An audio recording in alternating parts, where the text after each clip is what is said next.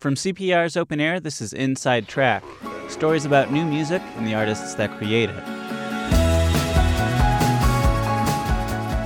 I'm Bruce Mitchell from CPR's Open Air. Any doctor will tell you a good night's sleep is important, even if you're a musician who performs late into the night. But a funny thing happens to people when they don't sleep. Their brains work differently. They hear and see things in new ways. And that can help boost creativity. The rock duo Crocodiles experienced this firsthand. Singer Brandon Welches says he suffered from a long bout of insomnia. I just remember laying in bed, sweating and shaking and just feeling crazy.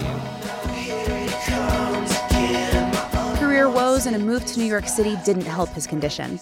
But Welches says his insomnia did help his music.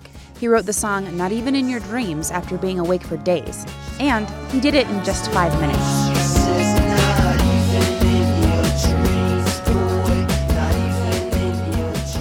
His musical partner Charles Rowell says he had similar experiences.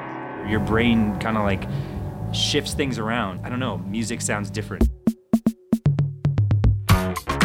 Crocodile's music does sound different on their latest album. The band says their insomnia made them interested in performing new genres. Rowell points to disco.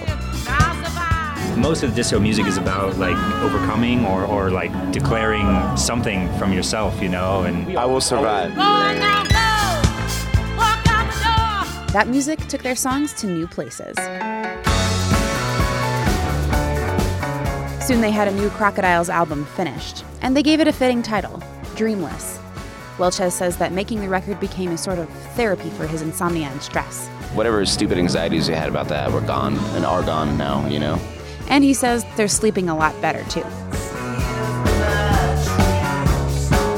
For CPR's Open Air, I'm Bruce Mitchell. Find more new music discovery at openaircpr.org. If you like what you heard today, we've got more Inside Track episodes on artists like Craig Finn, Japandroids, and Tennis.